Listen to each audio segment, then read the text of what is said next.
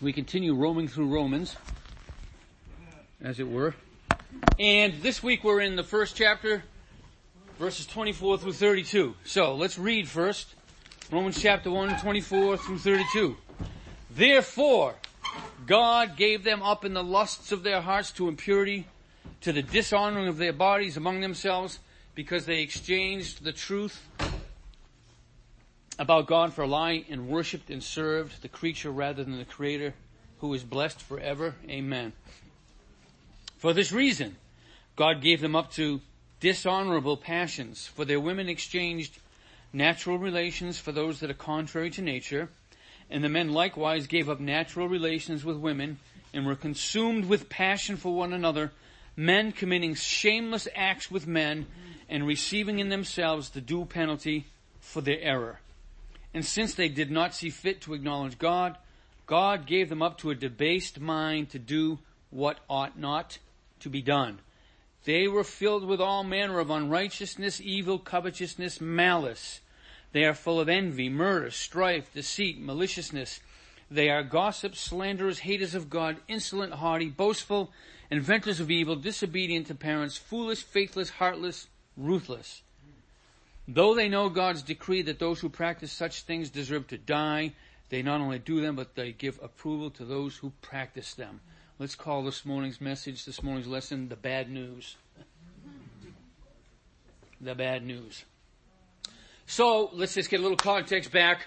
Verses 16 to 17 of the first chapter here that we're in says, For I am not ashamed of the gospel, for it's the power of God for salvation to everyone who believes, to the Jew first and also to the Greek. For in it the righteousness of God is revealed from faith for faith. As is written, the righteous shall live by faith. So Paul in those verses states the power of the gospel. The power of the gospel. It is the power of God for salvation for the Jew and also to the Greek. And we talked about the fact in here that, why do some translations have Greek, some have Gentile? Just for our purposes, Jew and non-Jew. Okay? There's reasons why the different translators opt for one rather than the other. It's not important for our understanding, really. Let's not get bogged down in that. And this is necessary. This power of salvation, this power of the gospel is necessary. Why? Because of verse 18. For the wrath of God is revealed from heaven against all ungodliness and unrighteousness of men and women, who by their unrighteousness suppress the truth. So that's the necessity of the power of the gospel. That's why Paul said that back in those verses 16 and 7. It's the power of the gospel. Why does that matter? Because of verse 18. Because the wrath of God has been revealed. And God's wrath is revealed against unrighteousness and ungodliness. And really, this happened immediately in the garden, didn't it? This happened immediately in the garden. Adam and Eve worshipped and served the creature themselves rather than the Creator. I don't think they worshipped the serpent so much, but they certainly worshipped themselves. They idolized themselves. This is what we ultimately do.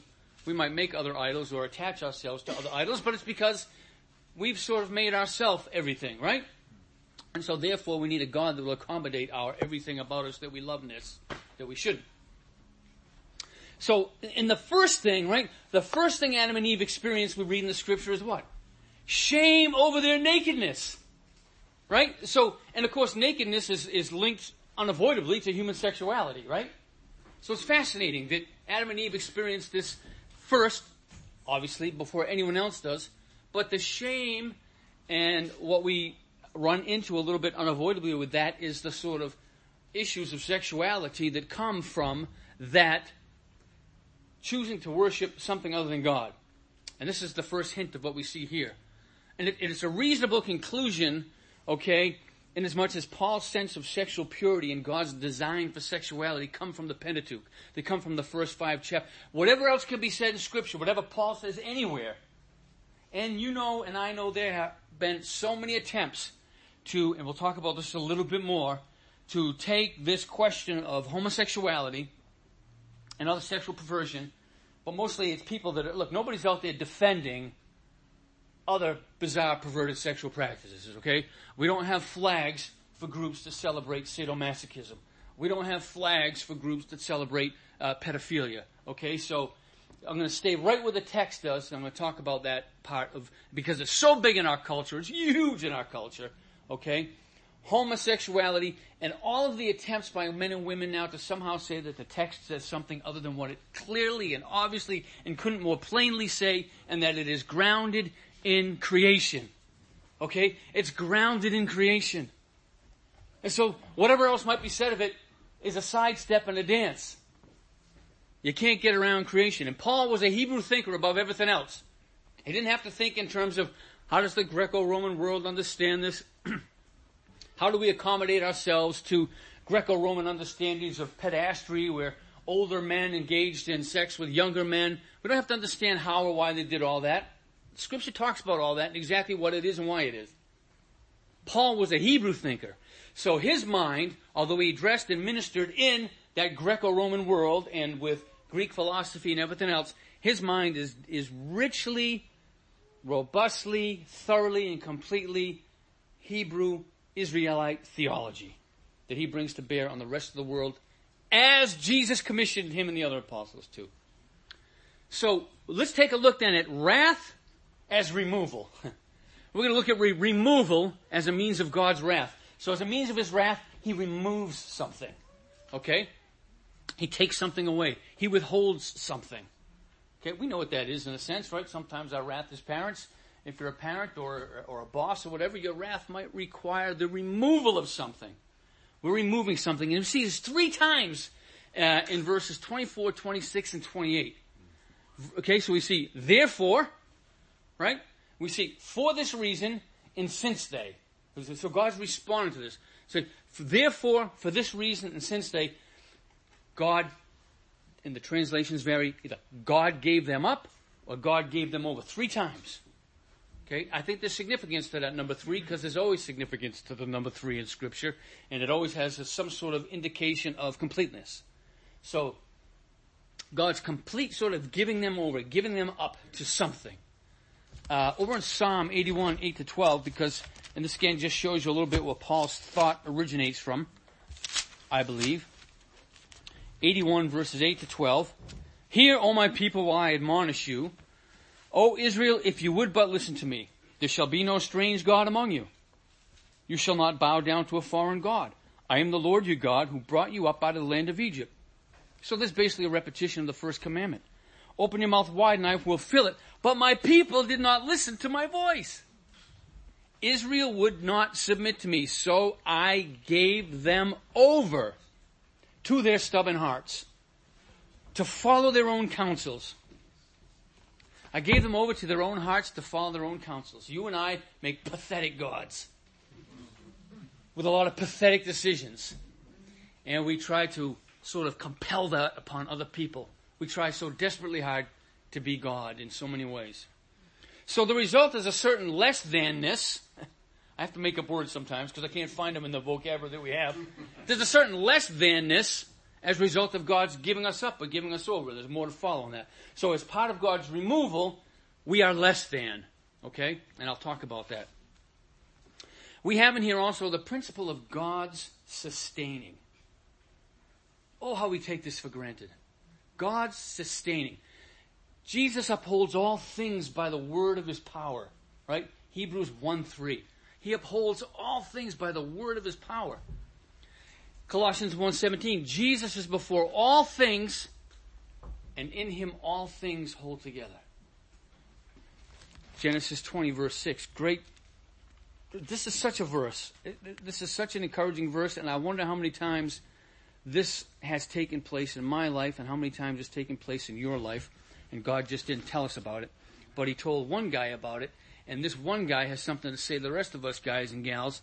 And that's, so Abimelech was going to be with Sarah, okay, because Abraham was scared again that something was going to happen to him. So he said, here's my sister. And so Abimelech came and took Sarah. But God came to Abimelech in a dream. And he said, you're a dead man because of the woman you've chosen. You love the way God does this. You're a dead man. Whoa.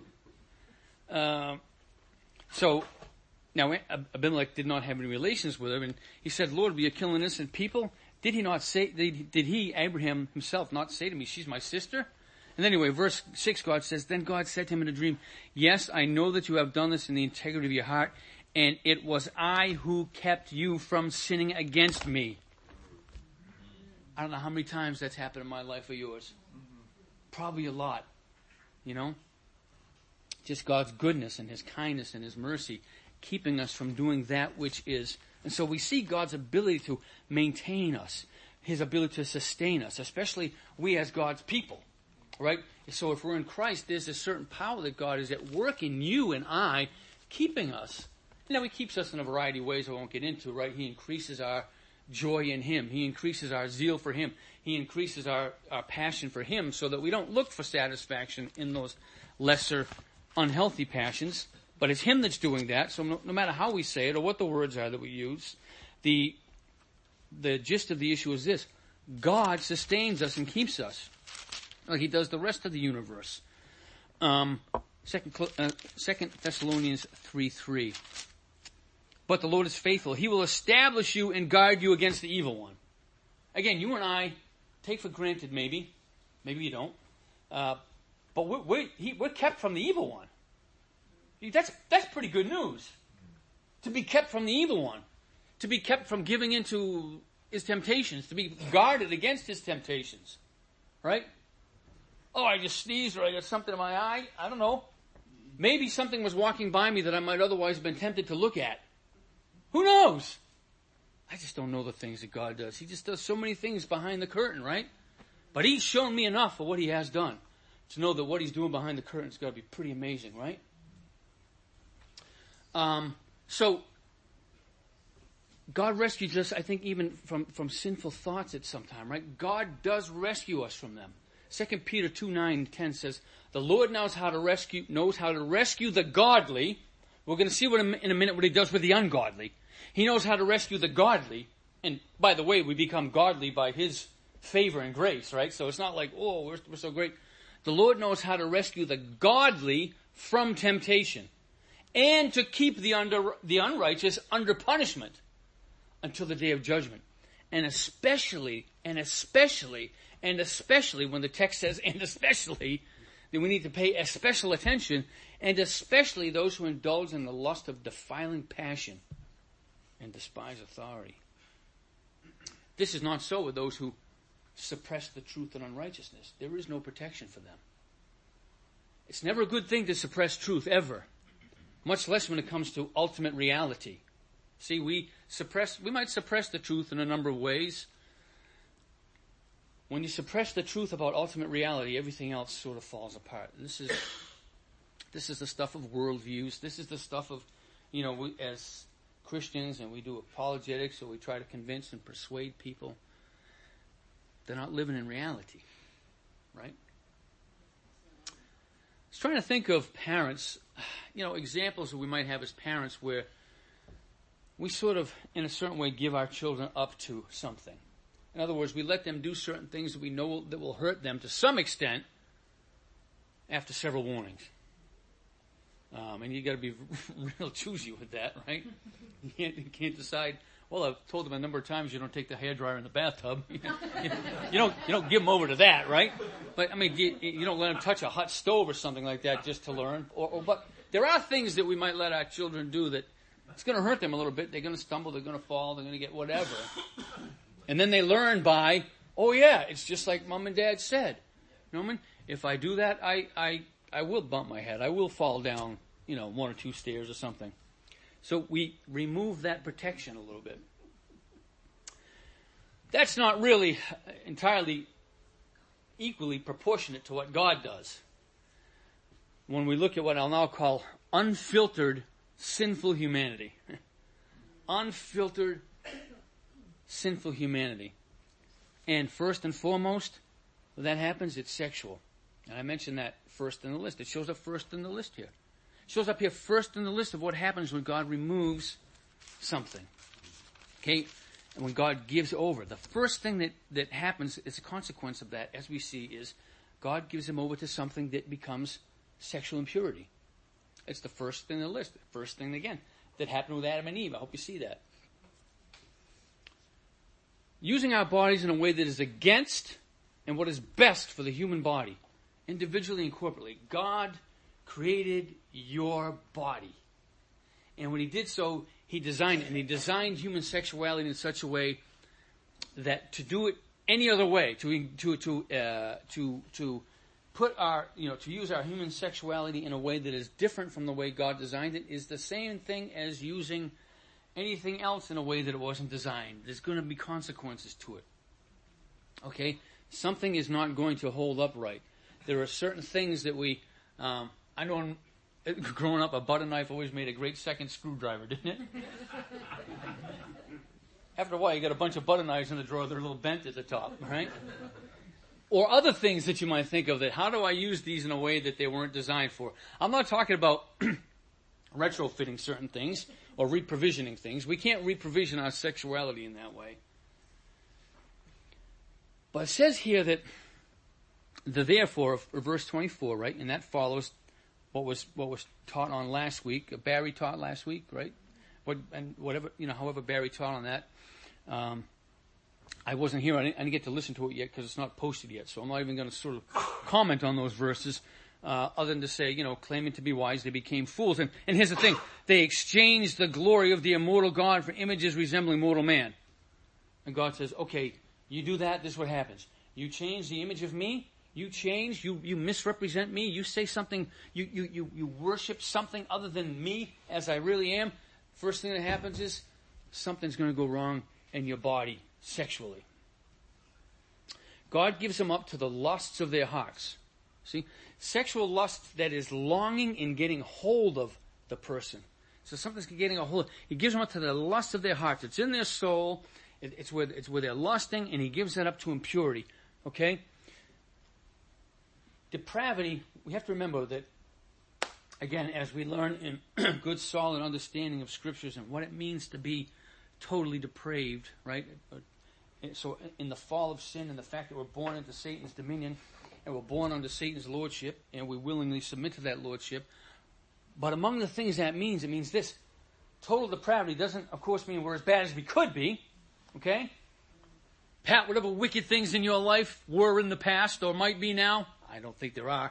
But you're not as bad as you potentially could be, right? I mean, if everything about us were to completely fall apart. However, we are impacted in every area of our life.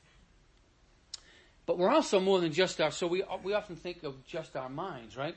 But I think we can all bear witness to the fact that our bodies are fallen. So depravity impacts the material and immaterial parts of us. So we don't think right. We don't reason correctly. We don't make good moral decisions. Okay? And so, but there's also body and soul, or body and soul and spirit, if you happen to conceive of it that way. And, the question of which comes first. Does immaterial mind come first, and does that impact the physical chemistry of the brain? We know, for example, if people have a head trauma, a significant head trauma, they can't think in many cases. They can't reason. It impacts them. Okay? But we also know the reverse is true. If you have a lot of stress or unaddressed stress and anxiety and trouble over time, you end up altering your brain chemistry. Or your brain affects your adrenal system. And your brain affects your central nervous system. And everything's interrelated. We're fallen in every way. Everything's affected by this. Everything. So, whatever the case is, God allows all the body systems to begin to fail to function properly. Okay? This shouldn't surprise us too much. If one of my coworkers, she's got a bad knee, and she continues to exercise and do what she probably shouldn't be doing. Well, recently she started complaining about a bad hip. On the same side. I said, well, exactly. Imagine that. I said, I wonder if your knee has anything to do with it, that you keep on working on that you shouldn't, right? So our body systems are all connected together. God allows the whole system to sort of break down. Yes, Mark? Well, it's called compensation. Yes. And if you have pain in a joint, you're going to compensate for it, and other joints are going to be put in unexpected or unusual stress. Yep. It's like a building with some foundational block removed. That things start to cave in. Yeah. No good. In his book, The Biology of Sin, what a great name for a book. Matthew Stanford writes, as we grow and mature, our body and mind learn to interact with and react to our fallen environment, all the while spiritually separated from God by our sin. The body physically affected by sin gathers sensory information from the worldly environment, our carnal mind, knowing only sin because of our separation from God, chooses to satisfy itself by what we in psychology would call the pleasure principle, or if it feels good, do it lifestyle. In doing so, our mind associates normal physiological reactions and sensations with lustful desires and selfish wants. So what that means is, we take that capacity God's given us to experience pleasure and delight and joy and all that, which is intended for Him and the way He said things should be, and then, horror of horrors, we use those in a way that we begin to get pleasure and find delight in things that are bad for us. And what do you pursue but the things that give you pleasure? So we pursue that which further destroys us. It's awful. If we understand how awful sin is, if we understand how awful our fallenness was, and how we're still sort of struggling with that now. Now, remove the God filter from the human machine, and you get what follows in verses 24 through 26. Remove the God filter from the human machine, and this is what you get. Just like an oil filter. All the impurities start getting into the engine, right? So that thing that's supposed to filter out, and the other filters in a car, right? Or your air conditioner at home, or other things. It filters out all the particles and particulates that would otherwise compromise the system. So put that on the human level, and you get verses 24 through 26. Right? Because they changed a truth for a lie.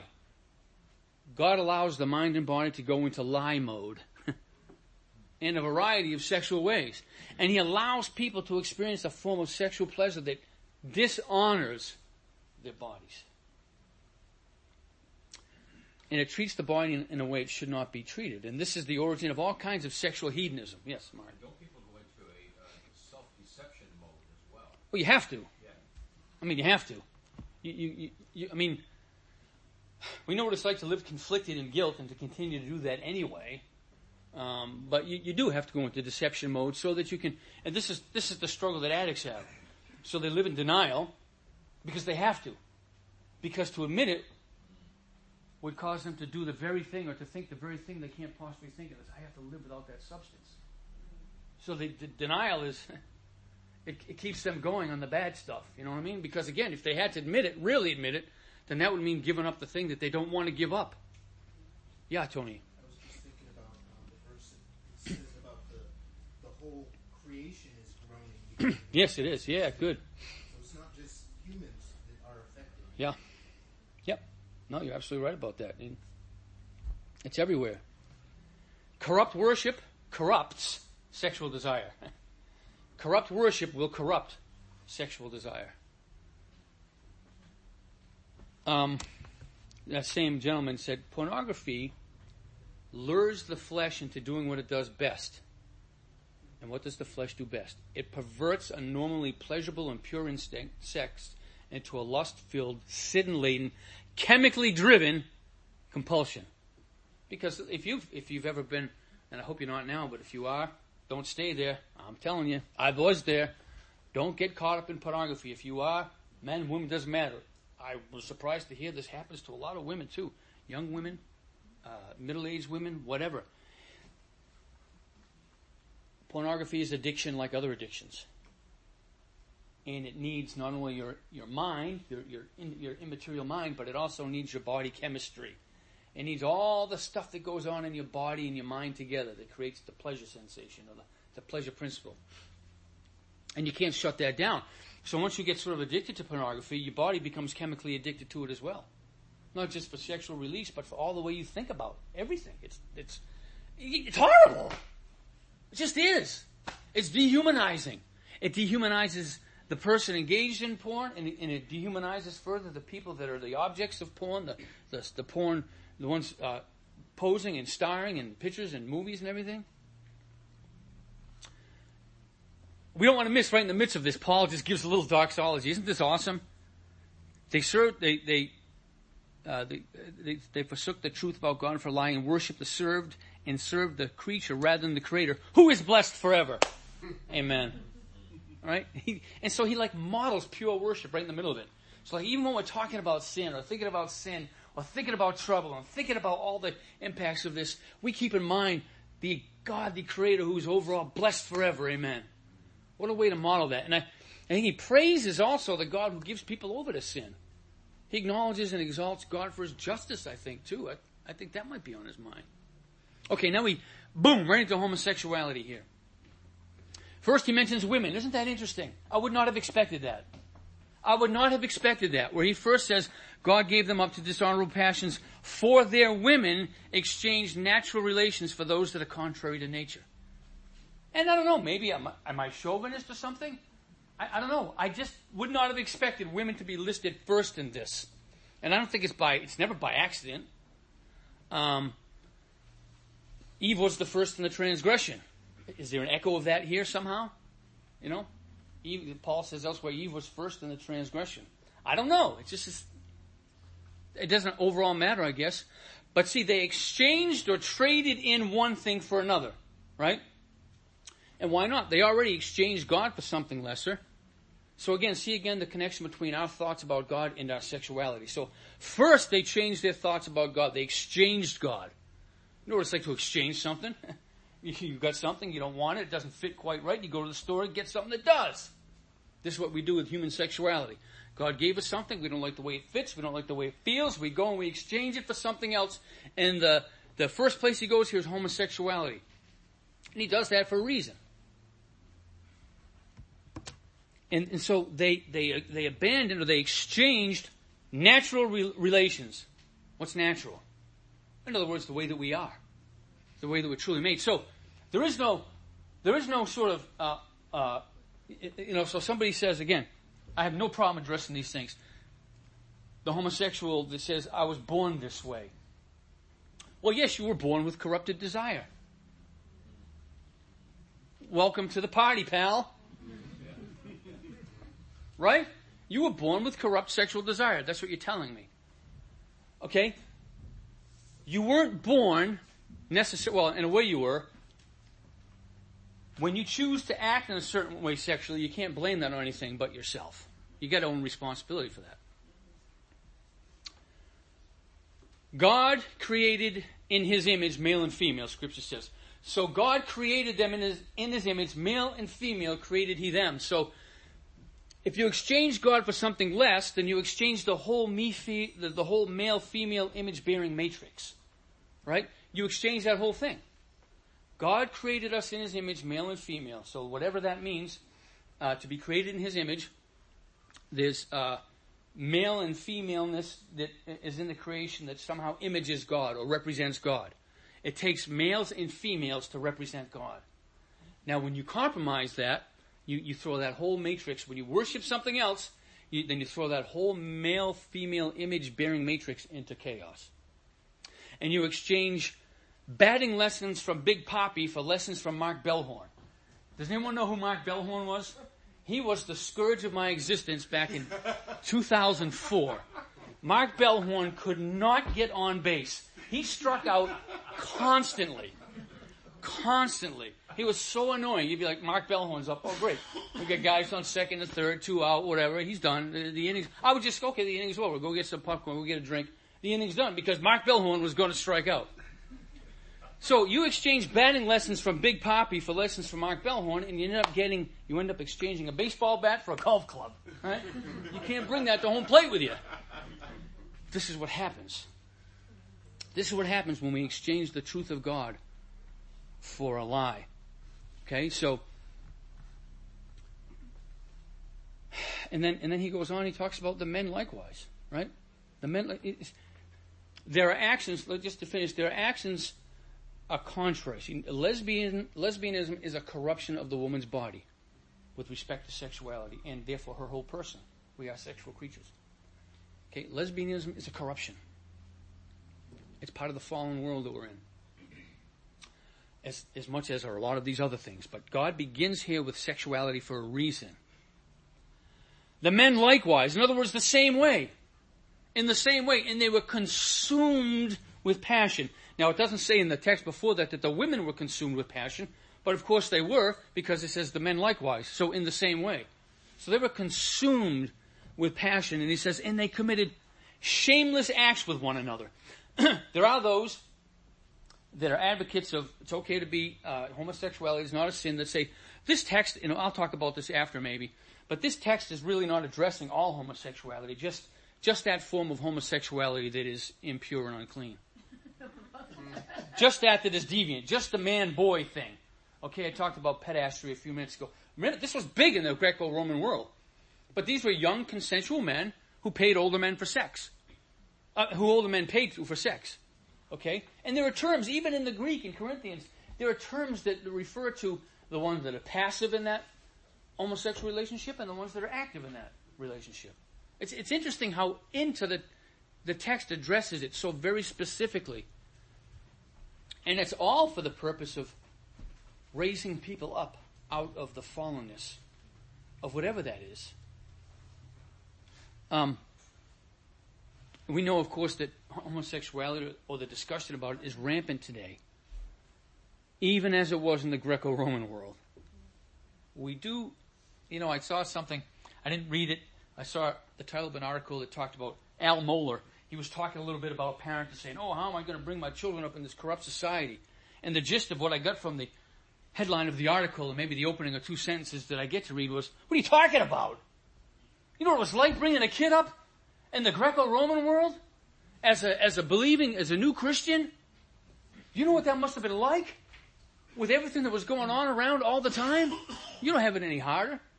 And my guess is he's making a biblical case to stop whining. I didn't read it. So again, that thing I referred to a moment ago, is this just certain forms of homosexuality that in view? You can laugh at it, but this is an argument that is really made. I just listened to a 2.5-hour debate the other day. Most of I caught it. Some people listen to music online at work. I listen to debates online in the background at work, so you catch parts of it. But James White was debating a guy over in South Africa on, homosexuality. This is a really good debate. I would highly recommend you listen to James White debate anybody on anything, because there's no better debater, I don't think. Some argue that there is a homosexuality that is not opposed to nature, and that Paul is just referring to that. So you see, people jump through hoops, just like we all do, to make excuses for ourselves, right? All we have to do is look at the biblical texts. Let's go to Matthew 19 just for a moment, because we want to just sort of build the case a little bit for what is natural relations, what is natural in marriage, and we know that sex is only for marriage, right? Scripture is clear for that, okay? With the exception of, and I've never been able to fully understand this and haven't studied it and will not offer an explanation for polygamy and why it's not more strongly condemned in certain points in Scripture. In some places it is, and sometimes it's like if you were a king, you got away with it. Or if you were or the concubines and all that, I don't understand all that stuff. I don't pretend to. Maybe some other time we can offer a study on that. But Jesus has something to say about marriage, okay? And we know that Scripture condemns fornication and adultery. So adultery is sex with somebody else while you're married. Fornication is sexual activity outside of marriage, okay? So therefore, if we know what being married means, then we know when it's okay to be sexually active means, right? This is just a form. Everybody not follow that? So, if sex is only for marriage, then we need to know what marriage is. Because only in marriage is sex right. Okay? So. That's an important point, brother. Very important. That's why it's in my notes, brother. You're absolutely right. And this also goes to, and this is why Paul addresses when he talks to 1 Corinthians about husbands and wives depriving one another. That doesn't get talked about in the church, but boy, if that's happening in a marriage where husbands and wives deprive one another, I just feel myself getting heated up. That's a recipe for disaster in a marriage. That's a recipe for disaster. Not that I'm not talking about, I don't even know why I have to qualify. I'm not even going to bother qualifying it. We live in the land of yeah, but all the time, and yeah, but is a boring place because it just distracts. Matthew 19:4-6. He answered, have you not read that he who created them from the beginning made them male and female, and said, therefore a man shall leave his father and his mother and hold fast to his wife, and the two shall become one flesh. Okay? So they are no longer two but one flesh. What therefore God has joined together, let not man separate. So again, remember our formula. If sex is intended by God strictly for marriage, then we need to understand what marriage is, because that's the only place where sex is healthy. and acceptable and not harmful to body, soul, spirit, if you will. Okay? 1 Corinthians chapter 6, verses 9 through 11. So Jesus there says something about what marriage is. Okay? Jesus says something there about what marriage is. Now, he doesn't use the word marriage. Does he really have to? Do we have to say Trinity's not in the word Trinity is not in the Bible? I don't think that's an unfair comparison. 1 Corinthians chapter 6, 9 through 11. Or do you not know that the unrighteous will not inherit the kingdom of God? Do not be deceived. Now, a minute ago I was telling you there are words in the original languages that refer to various participants in the homosexual activity. Some that refer to younger men, older men, etc. Those are in the text here. So your translations might look a little different here. But the English Standard Version reads, do not be deceived, neither the sexually immoral, nor idolaters, nor adulterers, nor men who practice homosexuality, nor thieves, nor the greedy, nor drunkards, nor revilers, nor swindlers will inherit the kingdom of God. And such were some of you. The homosexual cannot change his behavior. The homosexual cannot change his or her. They cannot go from homosexual to heterosexual. Oh, the text says something different. The text says, because it just listed homosexuals, such were some of you. But you were washed, you were sanctified, you were justified in the name of the Lord Jesus Christ and by the Spirit of our God. And the same goes for drunkards and everything else. Yes, ma'am? Okay. Is it the act that's the sin, or if you realize or you tend to go that way but never act on it, are you still a sinner? Well, you have to fight. If you have homosexual lust and you're not acting on it, that's still sinful. If you're fighting it, that's one thing. The fact that we have those, or people have those because of sin, period. And so you're asking the question, is the thought itself sin? And I don't know how to answer that. Well, Jesus said if you lust after another woman, you commit adultery. Yeah, so if you engage in it, but I think what she's talking about is, okay, so I experience in myself that I'm lusting after somebody sexually that I shouldn't be. I resist that and I fight it. And, yeah. Temptation is not sin. Right. Giving into the temptation in your mind, in your heart, or in your actions is sin. Yeah. Okay. Mark. And you're simply admitting to what you said earlier, which we all have a corrupted nature. Yep. And then there's only one remedy for that. Yep. Maureen and Gary. I heard a message by John Piper. Uh-huh.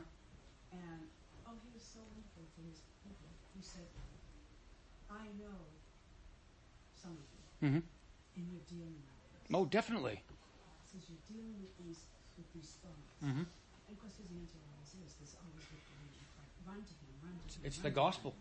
That's right. Remember verses 16 to 17. That's why Paul starts with before talking about the wrath of God revealed, he talks about the gospel. Gary. Martin Luther makes an analogy between sinful thoughts and acting on them in that he says, you can't prevent the birds from flying over your head, but you can prevent them from making a nest in your head. Yes. And that's good. So, Paul's view on what did I miss? Oh, brother. We can get you a hat, Todd. That's just hard. Hey, look, man. I had to live with years under the curse of short people got nobody. So, they used to be able to sing that song, I can't tell you how many tall people I kicked in the knees in my life for that song. But so we have the text that tells us things, and we know that Paul's view on sexuality is derived from the Levitical text that talks about. Look at the things that are in there just quickly, a quick rundown in the text in Leviticus. And of course, I know we get slammed for going there and say, so you can't sew seeds together that are different anymore either. And I don't have time to get into all the covenant stuff. But verses 22 to 28, you shall not lie with a male as with a woman. It's an abomination. You shall not lie with any animal so as to make yourself unclean with it. Okay? Neither shall any woman give herself to an animal to lie with. It is a perversion. Why is that command in there? Because, who said that? Yeah, because people did it. Women were having sexual relations with animals. Okay? That's why it's in there. Don't do it. Yes. I saw a little article in the paper. This was years ago. Uh-huh. And I said it to my husband. I said, something about bestiality isn't so bad. Yeah. Well, that's next. And that's what already is. Yeah. I think we just don't know about it. And it goes on, don't make yourselves unclean by any of these things, for by all these nations I'm driving out before you have become unclean, and the land became unclean. Which chapter are you in? This was Leviticus 18. 18. Thank you. What did I say? Oh. 22 to 28. Keep my statutes, lest the land vomit you out when you make it unclean, as it vomited out the nations before you. Right? What you're doing is so evil, the earth will vomit you out. Yeah. It's interesting. Two things. Just heard the other night that actually Ken can probably confer this. May be different from department to department, but they were saying that most police departments, it's voluntary for those who want to participate into the pedophile aspect of policing, because it can be so degrading to the mind. Of course you can. Then I talked to a Jewish woman, a regular customer, the other day, and witnessed the gospel to her in the past. And, her response is atypical though of a society that is always looking to human experience to describe what so-called truth is. And she says, "Well, I was a nurse," and she says, I've witnessed people regularly who have these inclinations that they were born with. Mm-hmm. That's what we have to battle against. Human experience is the rule of the day in determining what is truth rather than, and I wish I had said to her, I said, well, obviously you rejected the Torah then. Because obviously how can you be a consistent Jew and then also culturally say by human experience that this is okay. So There's so many sects within Judaism now, most of them wouldn't even have a problem with dismissing that out of hand. Yeah, I wasn't surprised she said that, but still it's... And I don't doubt that people may very well be born with an inclination for whatever reason. Yeah, Gary. But I think we all have to understand, especially young people here, that we can't impose this on the world, but we can for God's people.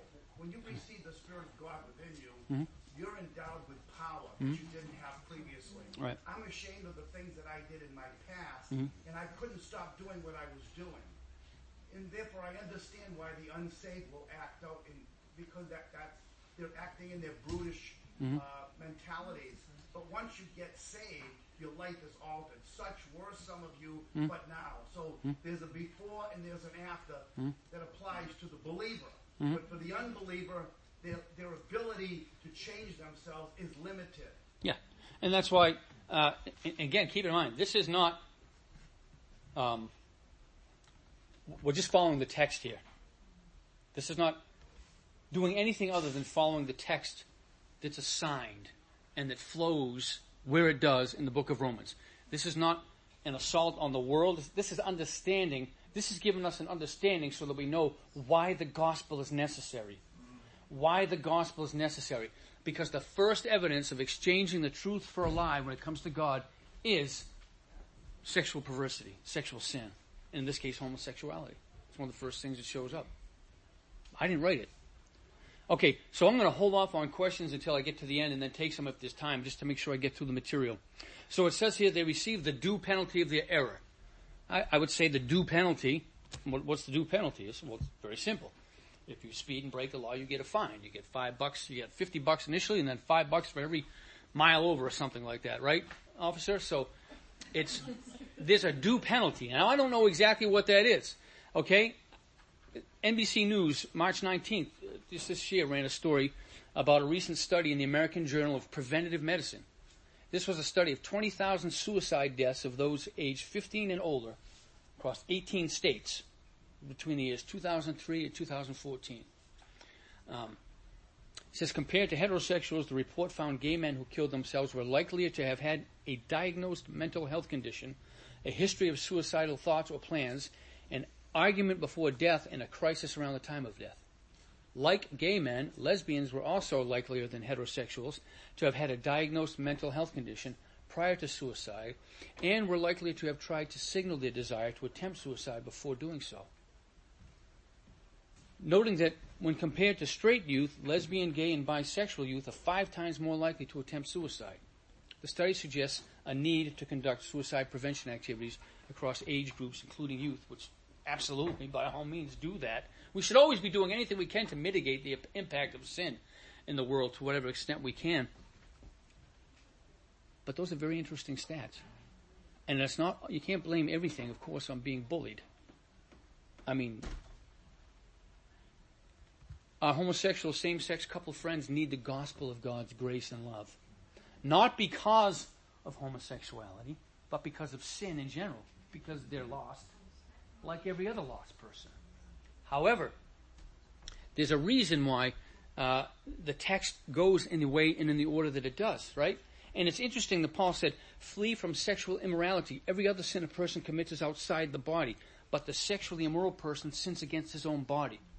So it's just a very strong evidence.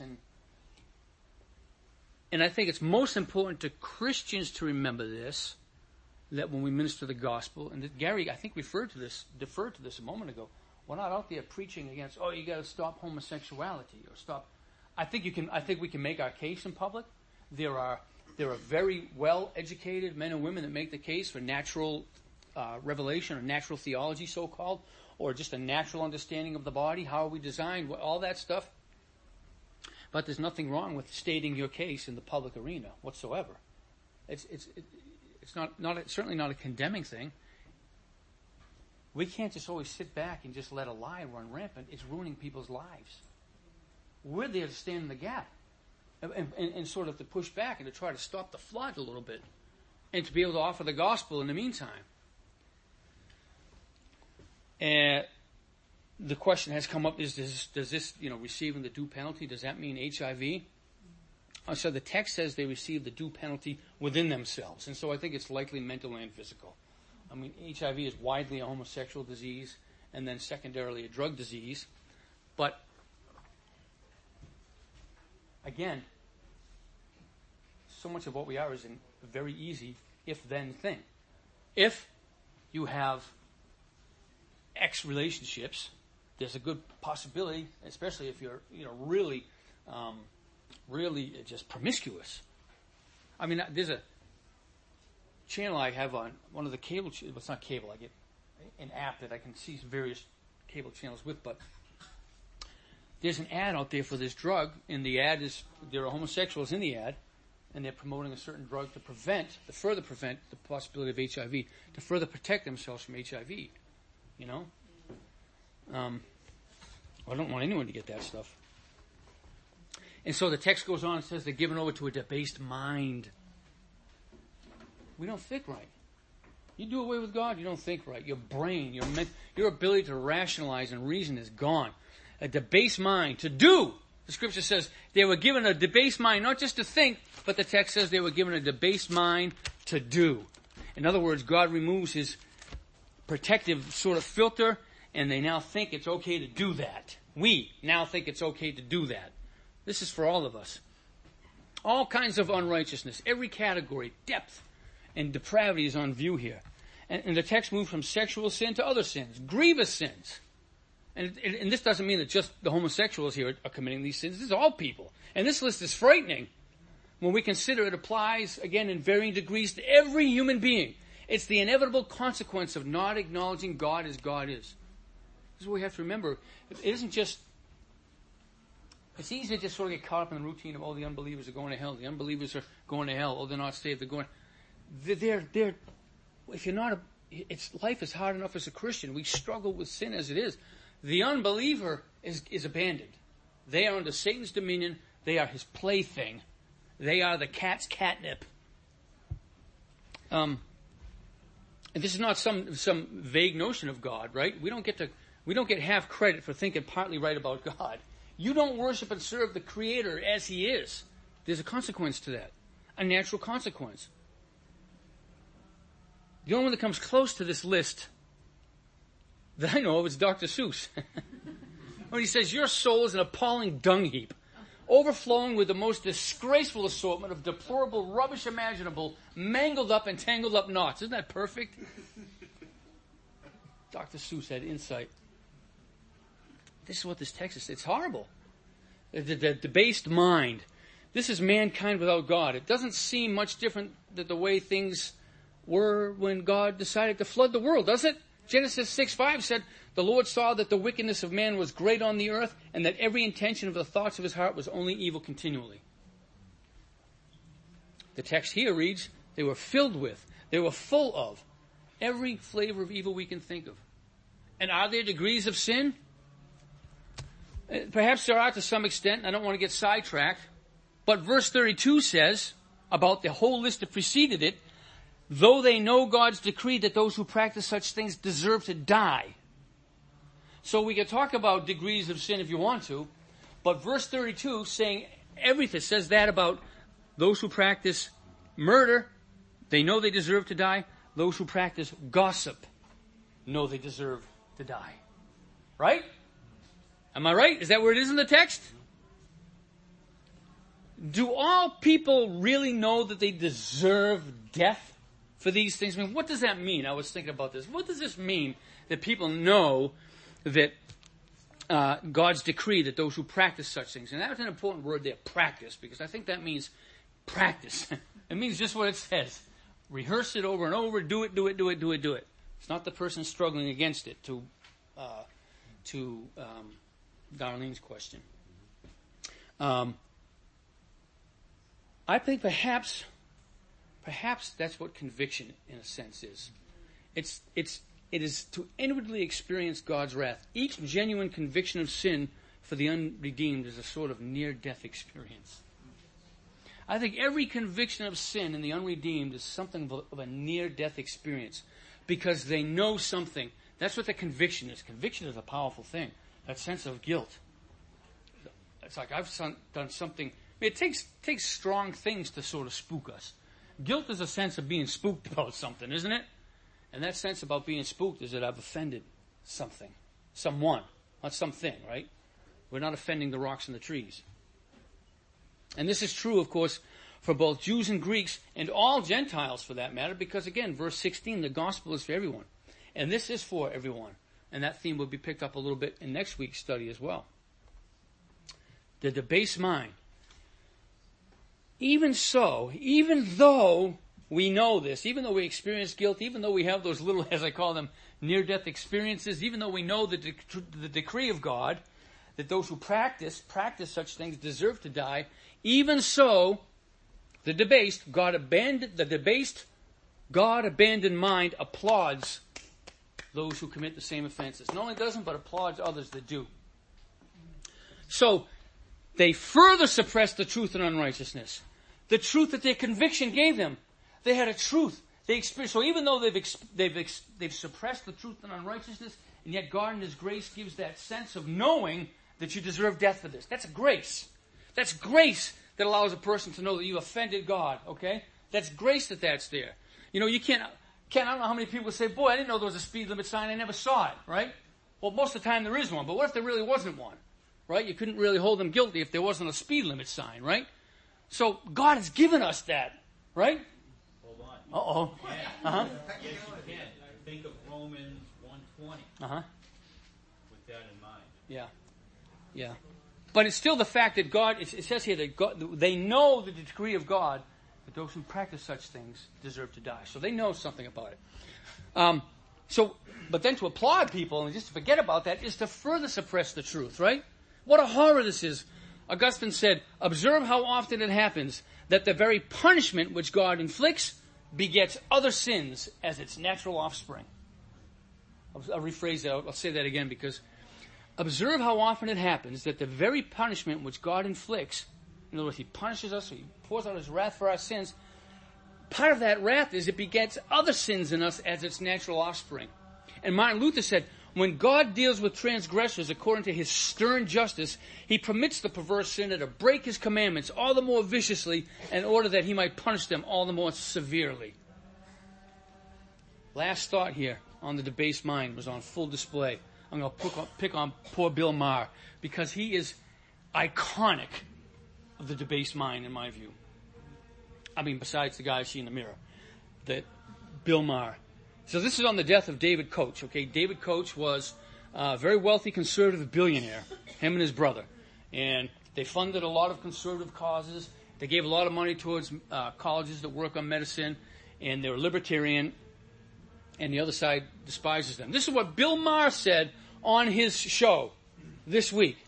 He said, yesterday, David Koch of the Zillionaire Koch brothers died of prostate cancer. I guess I'm going to have to reevaluate my low opinion of prostate cancer. As for his remains, he's asked to be cremated and have his ashes blown into a child's lungs. David and Charles Koch have done more than anybody to fund climate science deniers.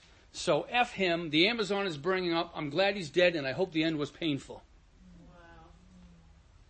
Wow. How do you... Did he say that on television? Yeah! On his show. On HBO. It's a right to free speech, right? And I said to myself, I mean, you have to realize that, yes, that's extreme, but that is exactly where the world is that we live in. That's right. That we're in the middle of that. That's the depraved mind given over by God.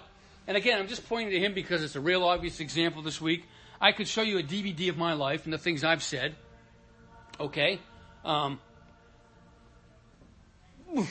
the audience, yeah! They're raucous applauding. Raucous applause. And such were some of us. So, politics today, Facebook, other media, be careful.